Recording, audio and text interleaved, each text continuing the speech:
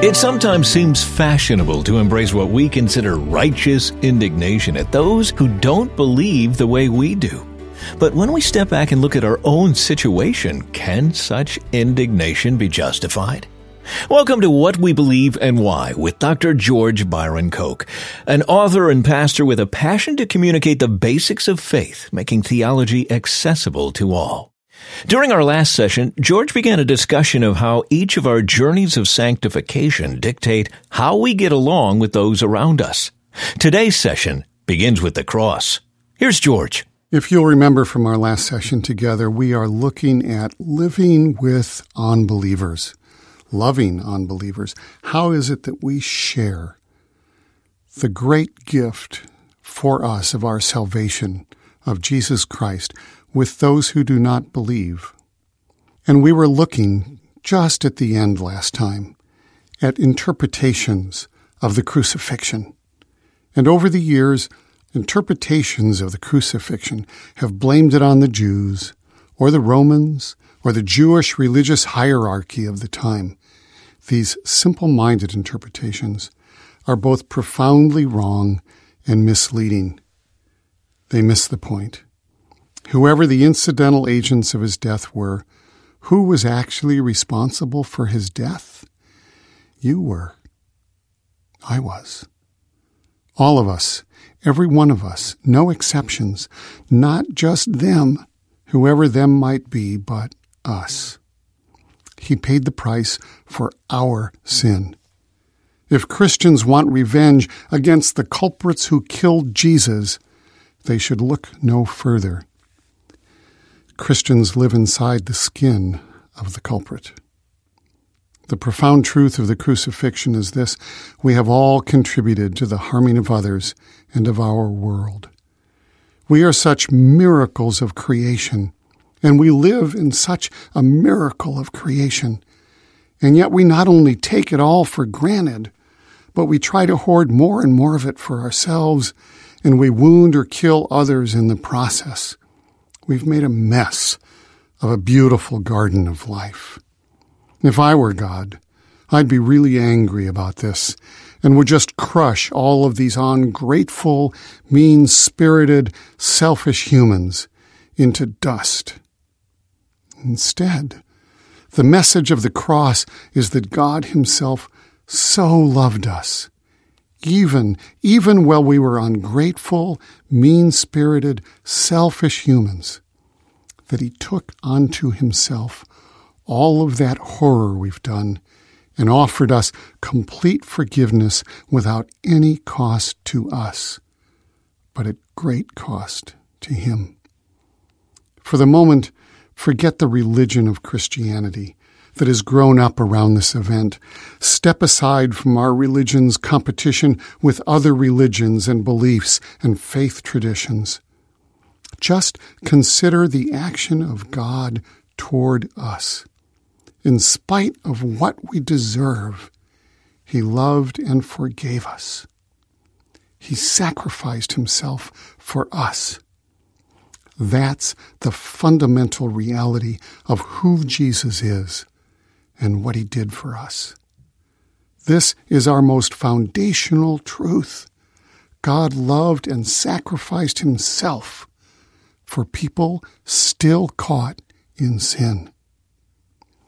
This is a truth and a bridge into God's love and to an eternity that stands outside of religion and religious traditions. It is the direct and intentional invasion of a desperate and needy world by the Creator God. How can I do anything but be stunned and grateful? And if I grasp the wonder of this, how can I do anything but share it with those who haven't heard or haven't understood? This brings us to living with unbelievers, and also why it is so important to understand the difference between salvation and sanctification, which is where we started this whole program together. Unbelievers, meaning those who do not consider Jesus as Savior, come in all kinds. Jews, Buddhists, Hindus, Muslims, Jains, and more, plus agnostics, atheists, and some who just never had any religious exposure while they were growing up. With few exceptions, what they don't want from you or me is unsolicited advice on how to behave in a Christian manner, however we might disguise it: morality, patriotism, restraint, and so on. Unbelievers don't desire that from us, hard as that may be for us to believe. That is not what they are seeking. Not only will they not solicit it, they will positively reject it when we try to offer it or force it upon them. How to live a Christian lifestyle, how to be better conformed to the image of Christ, how to be sanctified. These are things that follow salvation. The very desire to be sanctified comes along with salvation. The presence of the Holy Spirit in us to effect our sanctification with us and through us is a gift at salvation. That's when sanctification truly begins. What has happened often is that we Christians have trotted out the elements of sanctification and tried to give them to or force them upon unbelievers. That is not what they need. Ultimately, God desires each human being to be conformed to the image of Christ. But what unbelievers need first is that miracle, that extraordinary invasion by the Creator into a corrupt and broken world, the sacrifice of Himself for all, with the free gift of forgiveness and eternal life. That is, they need salvation. All that humans have to do is say yes. It is His power to forgive and His right to forgive. The reason some were offended at Jesus when He forgave a crippled man was this: they believed that there were only two who could forgive a sin, the one who was sinned against and God. Because Jesus had not been sinned against by the man He forgave, they read His forgiveness as an assertion of His divinity. To them it was blasphemy, because they believed a mere man had made himself out to be God. Scripture tells us God is love. It is an extraordinary gift of this love beyond my comprehension, that the one who made me would Himself pay the price for my sin to restore my relationship with God. It is this gift and this salvation which is what the unbeliever needs, not our version of sanctification offered to them as morality or correct behavior. Now let me give you two stories of how this has worked out in the lives of real unbelievers and real believers. If you're anything like me, I learn from the what not to do's as quickly as I learn from the what to do's. So here are two stories. We do a bad enough job with fellow believers, often worse with unbelievers. I remember many years ago reading the story of a prostitute encountered by a street evangelist. I no longer recall who told the story or all of the detail, but an overview of it here will serve to make the point. One night, while he was on the street sharing the gospel person to person, an evangelist encountered a young woman who was a prostitute working the street. He stopped and shared with her the extraordinary gift of God's forgiveness. No matter how great the sin was, God desired to forgive. She listened. She marveled at such love, and right there and right then gave her life to Christ. She then asked, "Now what do I do with my life? How do I live? What's next?" He said she needed to find a church and become part of the family of God in that church.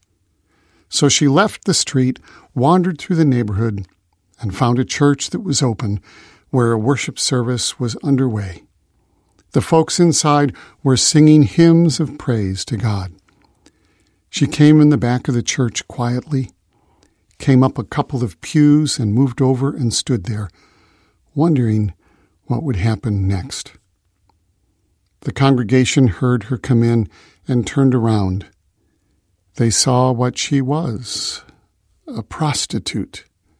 They looked with extraordinary disdain and judgment, and turned back to the singing of their hymns. The point is obvious, I know, but there is some further learning we can draw out of this story. What are the errors made? Let's examine what happened here. First and foremost, Jesus would not have treated her this way. Secondly, the congregation condemned her. There is no polite way to put it. Their actions were ugly and profoundly not Christian. They may have had many justifications. Light does not consort with darkness. We've separated ourselves from all that is unholy. The evildoers will be left outside of the kingdom.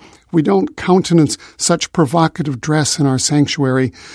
We didn't know she had accepted Jesus, and she probably hadn't really, or she would have looked more like us. She would have changed her style of dress before she came to our church. Thirdly, whether she had accepted Jesus and just not caught up with the local dress code, or if she was still lost in sin and stumbled into the church by accident, is irrelevant. Jesus did not require holiness before he ministered to people trapped in sin. In fact, the opposite is true. Romans 5:8b says that while we were still sinners, Christ died for us. She should have been accepted and loved as she would have been by Jesus. She should have been treated with kindness and humility, not self-righteousness. We'll continue to look at this when we return in just a moment. Episode 8 continues its look at how not to treat unbelievers in just a moment. Stay with us.